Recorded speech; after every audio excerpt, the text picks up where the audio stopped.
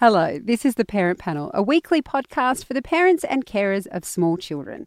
It's the one time of the week we give the platform to parents. No interruptions from small children. This week we're talking about throwing cheese at babies, the pressure of work and childcare, emotional labour, and parenting epiphanies. Well, sometimes you catch yourself just being bossed around. You're going, wait a second.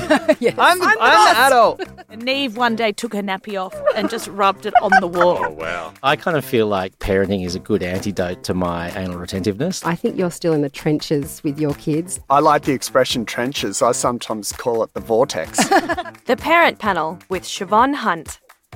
Our two parents today are Annaliese Dent, writer and co-host of the Queen Sesh Overshare podcast and mother of two boys who are 4 and 7. Hello, Annaliese. How are you? I'm great. How are you? Good, thank you. And we've got Brad Kearns. He's a writer and founder of DaDMuM Life. He is the dad to 3 boys who are 5, 3 and 5 months. Welcome. How are you, Brad? I'm good. Thanks for having me. Yes, well, we're glad to have you, but both Annaliese and I now feel like lightweights because you have not only do you have 3 boys, you have 3 under 5. Yeah, look, I'm part of a partnership that has 3 boys, so let's make no mistake about it as It's we're not just talking. you. Absolutely. You know. He's starting on the front foot. Did you Yes, notice that, I am Annaliese? noticing. I am Yes. noticing this. He's front our footage. hashtag good dad. I'm on the defence already. I know how this works. Oh, this is going to be so Yeah. much fun. All right, well, let's get stuck into it. First up today, we're talking about throwing cheese, whether or not it's funny when you throw it at a baby's head. I can't believe they're going to let you be in charge of a child. Didn't your mother ever tell you not to play with your food? Oh, won't you come in? We were just about to have some cheese. Oh, no, not cheese. Sorry, it brings me out in a rash. Can't stand the stuff. Not even Wensleydale. I have to admit, before we keep going, I don't even know what Wensleydale is, apart from the fact it must be a cheese. But that was, of course, from the creators of Wallace and Gromit. There is a new social media trend doing the rounds for parents. It's the hashtag cheese challenge, which involves throwing a cheese slice on a baby's face. Apparently, it started as something people do to pets. Then a dad, his name's Charles Amara, did it to his son's face and a craze was born.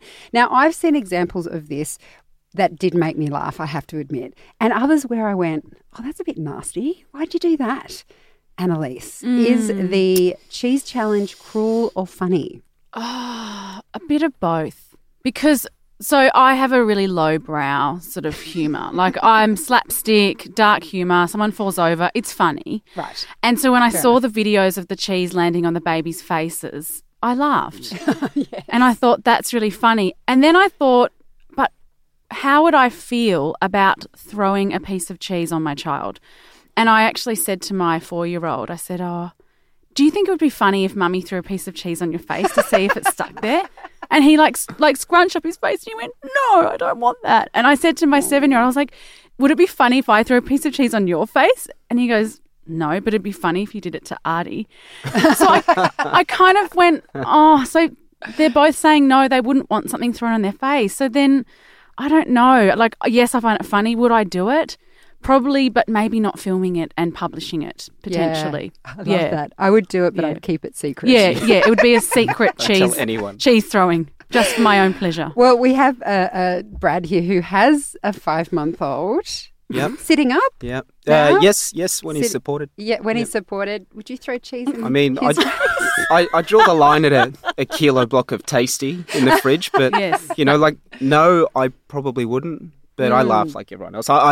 If you've ever seen Funniest Home Videos, you know that it's funny. Silly things happen to people, and it's funny. Do you want it to happen to you? No. But I don't think the babies are growing up saying, Dad, you know, You traumatised me. You threw cheese on me when I was 4 months old. Like, I don't think that's going to happen, but totally get that. You know, people don't want things on the internet for the world to see. Yeah, I mean, that is sort of leads me to another question about how you feel about posting funny pics of your kids online, because, you know, now there's more sort of talk about their digital footprint.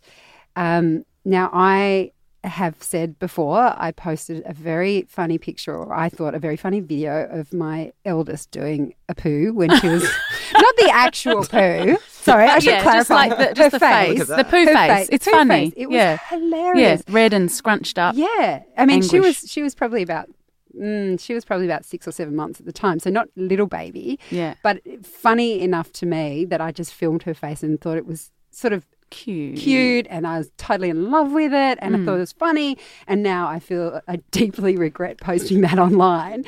I mean, how do you feel about that kind of stuff, Brad? Because again, you're right there. You've got the material. Yeah, like I think we know that those photos are going to come back into light when they're on their 21st birthday anyway, right? It's not going to be a Polaroid. It's already online, so I guess you're ruining the surprise if you post it there. If you post it there and then and say, hey, look at me growing up. You've ruined the surprise. Like, I want them to have a good 21st, so I probably wouldn't. Yeah. Conscious also when you're reaching a lot of people, you've got to be careful what you put out there, because you don't know how. You actually don't know. Because how many followers does DaDMuM Life have, or have I done that the wrong way? Mum, Dad. Yeah, Life. About 200 and something thousand. Wow. But yeah. Does that ever freak you out? A lot more, a lot less than it does Sarah. Yeah, right. She's definitely the one that says, why did you post that? I didn't get to see it or edit it. But yeah. Is that when it's a photo of her? Or when it's just her, yeah. Yeah, exactly. Do you want with the kids? Throw them to the wolves. No one... But, yeah, totally. Interesting. So you probably would have learnt in a quite a different way from other parents, because I just think, it's only, a few people who are going to see it, my friends, but you have to be conscious straight away that hundreds and thousands are going to see it. In the last few months, it's been really funny. Knox has just started kindergarten, and you've got people coming up to you in school saying they know who you are and who your kid is, and that's that changes your perspective of it, and you go, okay, Knox, I'll be careful what I put up now. I'm really sorry, but you kind of you're not going to realise until you get there. Every politician that smoked a joint and took a photo is realising that later in their careers. But I think the point is that they didn't take photos, and we were like, exactly, you did. It all happened. I suppose you couldn't see whether they inhaled or not. Annaliese, how do you feel about it? I think we overthink the digital footprint because, if I think about my kids, if there's a photo of one of them and they were like crying or something and they wanted to be Prime Minister, would that affect their career? No. And I also think as well, the damage that they're going to do is to their own digital footprint, because they're going to have social media so much younger than I did. I was in my 20s. So I think that when you don't have a frontal lobe, you're going to do more damage to your own social media digital footprint than your parents did. But I do consciously think, so I'll be a bit looser on Instagram stories with what I share about my kids, because it goes away after 24 hours. Yep. So I do have some conscious thought, but I absolutely post photos. The other thing with my writing, I am very aware, and it has started to really dawn on me, that if I'm talking about my children in articles that are being published, could that somehow be used as bullying material when they're in high school? So I'm sort of at that point now. Now I'm thinking, what have I written? That is my material. Yeah, so that is something that... Did you hear about the story a while ago where... Are you going to freak me out with this story? Yes. Yes. Okay, there was a writer, parenting blogger, and her... I think maybe it was her 8-year-old that actually realised, like she looked at and found... She, Googled her name, and her mum's articles appeared, and she read all this stuff, and she said, I don't want you to write about me anymore. And it was this big hoo-ha because the mum said, well, I'm going to keep doing it. It's who I am. But I will how I pay the bills. Yeah, but I'll let you see the material first, and it caused this big online division. But it does make you think. Because I ask my kids now, so I used to post a lot more photos of both my children because they are the best looking children in the world. Absolutely. Sorry. No, you're right. I mean, yours are probably okay, but not as good looking as mine. Anyway, I used to post a lot of them, and then did a lot of stuff about, consent and all that palaver with the digital footprint, and I started asking my daughter, thinking she'd just be all blasé and Mum, sure. She won't let me post anything. Yeah. And not only does she not let me post it, she doesn't let me to send it to anyone. I'll take a photo and go, can I send that to Daddy? No. Can I send that to Nana? No. Can I send that to Auntie Christy? No. And I'm like, oh man, have I let the cat out of the bag on this one? But because of that, and I'm conscious of that, I asked them both. And so now my photos have gone from their faces to shots of their hair, and it's quite interesting. I don't know where the line is. But. No. I mean, I'm sure I cross it. Yeah. Definitely on Insta story. I think we're not going to know if we've crossed it for another 10 years. Yeah. That's the thing. Yeah. And then it'll all happen. Sorry. My bad. But everyone's been doing it. That's what I figure. Most people do it. It'll be fine. Do you know what we can do, though, when they come back and complain? We go, well, our parents didn't put seatbelts on us. Yeah, exactly. Yeah. That's always going to happen. I was going to say our parents drank and drove, but I don't think I can say that. No. All right, so let's move on, because after this we're going to talk about childcare and kids. Is it okay to send them in the first 2 years? Because the last thing I want for you is to take a job right now. Whew, not cut out to be a stay-at-home dad. I've taken a part-time job at a greeting card store. Why don't you stay home from work today and just hang out with me? Looking after your brother is a full-time job. This week, the Fairfax Press published a story about maternity leave.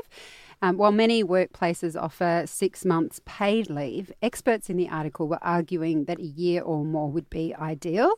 Parenting educator Steve Biddulph for years has said, particularly with boys, that he used to say that he thought boys shouldn't be in daycare before the age of 3. He's revised that now. In his latest book, he says until they're at least 2. And the author of Baby Love, Robin Barker, agrees with that. Brad, what do you think about this argument that kids are better off at home for the first 2 years, regardless of whether you can actually do it or not? Yeah, well, that's a big thing, isn't it? It's about means. I don't know many people, I personally don't know many people that have said, you know what, I can't wait till this baby's born so I can chuck it in daycare. Like, it's not something I actively hear from people.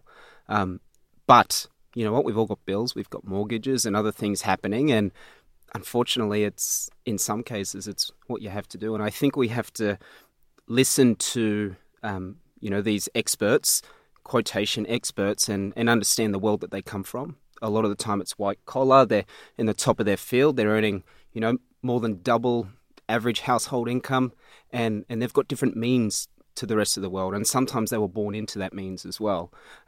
So let's be conscious that people are going to say stuff. I hate this about parenting. People say stuff, and then you go, well, what does that mean for me? And some people will bite to that, and they'll say, I'm a single mum, I'm this, I'm that, and don't overlay your own situation, because it's just going to cause heartache. You've just got to look at it and go, well, what works for us? So we've got 3 boys. When I first left the army, we didn't have the means, to make that happen. So Sarah went back to work full time.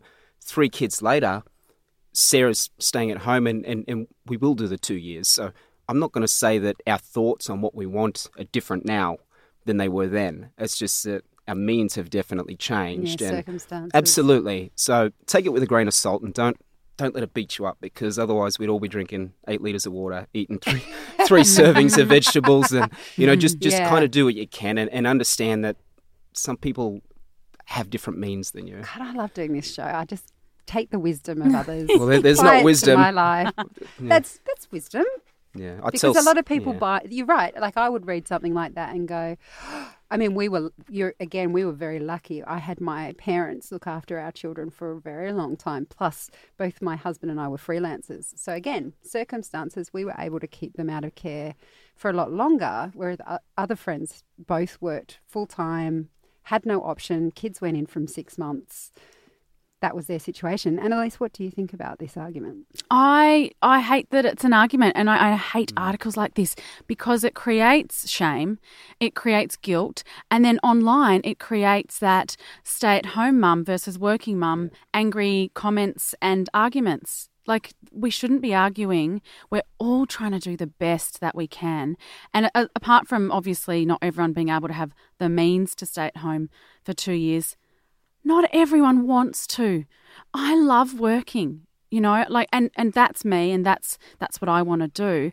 I just think that people, if we look at how we lived in tribes, not everyone sat around with the babies all day. There was stuff to do. Some people were with the kids. Some people were out looking for water. Some people were organising the tribe and collecting berries. I just think that not all women are designed to be at home with babies all day. That's just not how we're all built. But some people are, and that's beautiful. But we just are all so different. It's an individual choice thing. It's interesting how parenting, I'm not sure it was like this when our parents were parents, but it's just become this thing that everybody has an opinion on, and everybody feels a right to say this is how it should be, or It used to be an individual choice, didn't it? Like it used to be just like nobody criticises what kind of coffee you drink or whether you choose tea or coffee. That's the thing about parenting, like forgive me for saying this, but the barrier to entry is unprotected sex, right? You can enter quite easily into the parenting realm.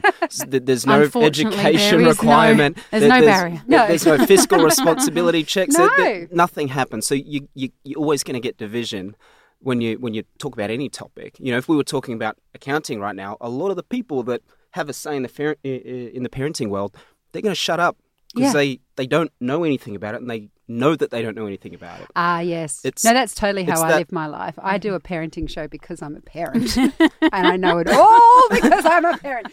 But then, don't look at my family. Don't look at what my kids eat for lunch. No. Yeah, that's a really good observation. Okay, right after this, can emotional labour be shared? Raising children can be a challenging and rewarding experience. Feed, Play, Love, hosted by me, Siobhan Hunt, is a bite-sized parenting podcast that's here to walk, skip and jump beside you as your children grow. I speak to experts and real parents about everything from finding your mama instinct to starting solids. So join me and we can all thrive and learn together. Feed, Play, Love, available wherever you get your podcasts. I could help a bit. I could carry it for a while. I could carry it. Share the load. Get away! I don't want to keep it. I just want to help. Poor old Samwise from Lord of the Rings, offering to help Frodo, but being pushed away. No, this is my burden to bear. So the question is this playing out in marriages, heterosexual marriages across Australia? This week, writer Angela Mollard wrote about emotional labour in an article for News Limited. She argues that women are to blame for the emotional load that they carry, that we're not inviting men in to share the burden. She says that women have made themselves martyrs, and I quote, she's reflecting on her own life here, conversations about purpose, responsibility, shared tasks and mutual happiness either didn't happen or were only brought up in times of stress. I also noticed women, myself included, had a problem with control. We thought we did tasks better and so we became domestic gatekeepers, shooing hapless husbands away because they didn't do things how we wanted. Annaliese, do you agree with Angela? Are these tasks something that can be shared? I can only speak for myself. I can't say what all women are doing. I definitely can see in my friendship groups and with my own relationship, yes, the martyr thing is happening, definitely. And, I mean, you've got to look at workloads as well. So in my relationship, my husband works a lot more. Big hours, he travels internationally. So I'm freelance. I'm literally home more and I have to pick up more of that slack because I have the time and he doesn't. When we both worked full-time, because we have done that since having kids, we had Excel spreadsheets. I love it. Wow. I love Excel spreadsheets. And that is how, because I couldn't do all that stuff. When I am working full-time, you need to step it up. You cannot work full-time and carry the full brunt of the home. And it's happening everywhere. My girlfriend's a really high-powered lawyer. She works 4 days a week, but obviously lawyers, they're working all the time. She does everything. But see, this is the thing, and I'm curious to know what you think, Brad. I sometimes think, yes, there are martyrs, and then I think, there are men that just don't actually think. So most of them don't. Sorry, Brad, but in my experience... Sorry, are we talking, are we? I didn't realise. No, most of them, like my husband doesn't see the stuff. No. He doesn't think of the stuff. No. He just doesn't. Because that's my thing with the emotional load. This is what I don't understand. People say, oh, you're being a martyr, you're taking it on. I said, but I think sometimes we sleepwalk into it. So I manage all the stuff with schools. So if there's and all the care stuff. So if we're going, I don't know, if there's holidays or something, I'm working out where vacation care is, what my daughter's doing. I'll think about what she might do with her time so she might actually enjoy her holidays, or where my son's going if daycare's shut. All of those things he doesn't even think about. Like, if I didn't do it, the day before, he'd be like, so what's happening tomorrow? I'll just drop him off at daycare. And I'd be like, no. And I know that we never sat down and talked about that, but I don't know that's me being a martyr. I think there's some social assumption that you will just take care of things. Brad, tell us from the other side what's happening. Yeah, well, there's two sides. There is totally the martyr side, and I've been on the other side of that, and that's you get home after a big day and you try and help and you haven't done it right, so you walk downstairs and you say, well, fine, do it yourself, because now you're angry at me and all I was trying to do is help, and I've experienced that. But then there's the other side where if you're not good at making a cup of tea, learn how to make a cup of tea. Yeah. You know, and yes. and don't just offer the help. You've got weekends as well to try and get better at things. Understand what their expectations are. You know, we still have issues every day. I still don't understand what a tog for a onesie as a unit of measurement means. And every single day without fail, I'm going to get the wrong onesie. And I'm trying my best, but it's really hard. And now the martyr side of her just grabs the onesie herself and calls me an idiot. There's definitely two sides. I've got to get better at stuff, and she's got to try and let me take on more. But I think what we need to be conscious of is that it's got to be an even distribution of workload. And if I've been away in our situation, I'm gone 14, 15 hours every single day. Once upon a time, I was in the military, so it was probably not so dissimilar. When I come home and I do something, that's disruption to what normally happens. So some of it could be the disruption element, and it's not that they don't want you to help, but there's flow-on effects of you potentially getting something wrong. Yeah, so and upsetting the kids, right? Totally. When you talk about disruption, if your son's used to mum putting him to bed. I made the wrong lunch the other day. Like, I didn't even know that fruit break was a thing. Like, welcome to 2019. We had recess and lunch, right? No, sip and crunch. Yeah, fruit and vegetables only. So I went through the fruit thing just the other day, and it's just, you know, you've got to, but now I know I've got to get better. I think the male versus female thing's a bit tough because there's plenty of non-hetero relationships that go through the same thing, or it's on the other foot. Sometimes it's called control. You know, if it's the male being the martyr and not letting the female do anything, you know, you would say, well, he's being overbearing and controlling. So there's a bit of martyr as well. But it's I think interesting it goes about both the ways. gender thing, isn't it? Because totally. Yes, I think it's more about the one who is given the kind of title of domestic goddess or god, whatever that might be, and then it's easy to sort of let things slide. I'm so fascinated with the idea of social expectation, though, as well. Not just, and I don't mean in a really macro way, like as in men saying, you're the woman, you do this. I mean women assuming that that's their responsibility. And part of what I think is fascinating is part of me has assumed the responsibility because I think that's what a good wife and mother should do. And part of me has assumed that responsibility because I really care. I'm not saying my husband doesn't care, but I really, if I see my daughter suffering, I want to sort it out. If she doesn't want to do after school care, I want to find another option. And then I'm like, well, that's just part of being a parent, right? Yeah, I had an interesting upbringing because my dad was the primary carer and my mum worked full-time plus. So I had an example of a dad carrying the mental load, doing the cooking, doing the dishes, doing the washing. Sure. And then, it's just funny that in my relationship, I very much not the, I'm carrying the mental load. And he's great when he's there. He does dishes. I'm not saying he rolls in and sits down and cracks a beer. He's doing the dishes. He's putting the kids to bed. He's doing the bath. If he's home, he's doing stuff. But he's away a lot. He works a lot. So all of that mental load, like not the physical dishes side, but what is happening where, when, who, why, how, that's all on me. But I have more time. The other thing someone suggested to me that I thought was really interesting with the mental load was that she knew someone, or they did it, where they just turned around and said, okay, school is your thing.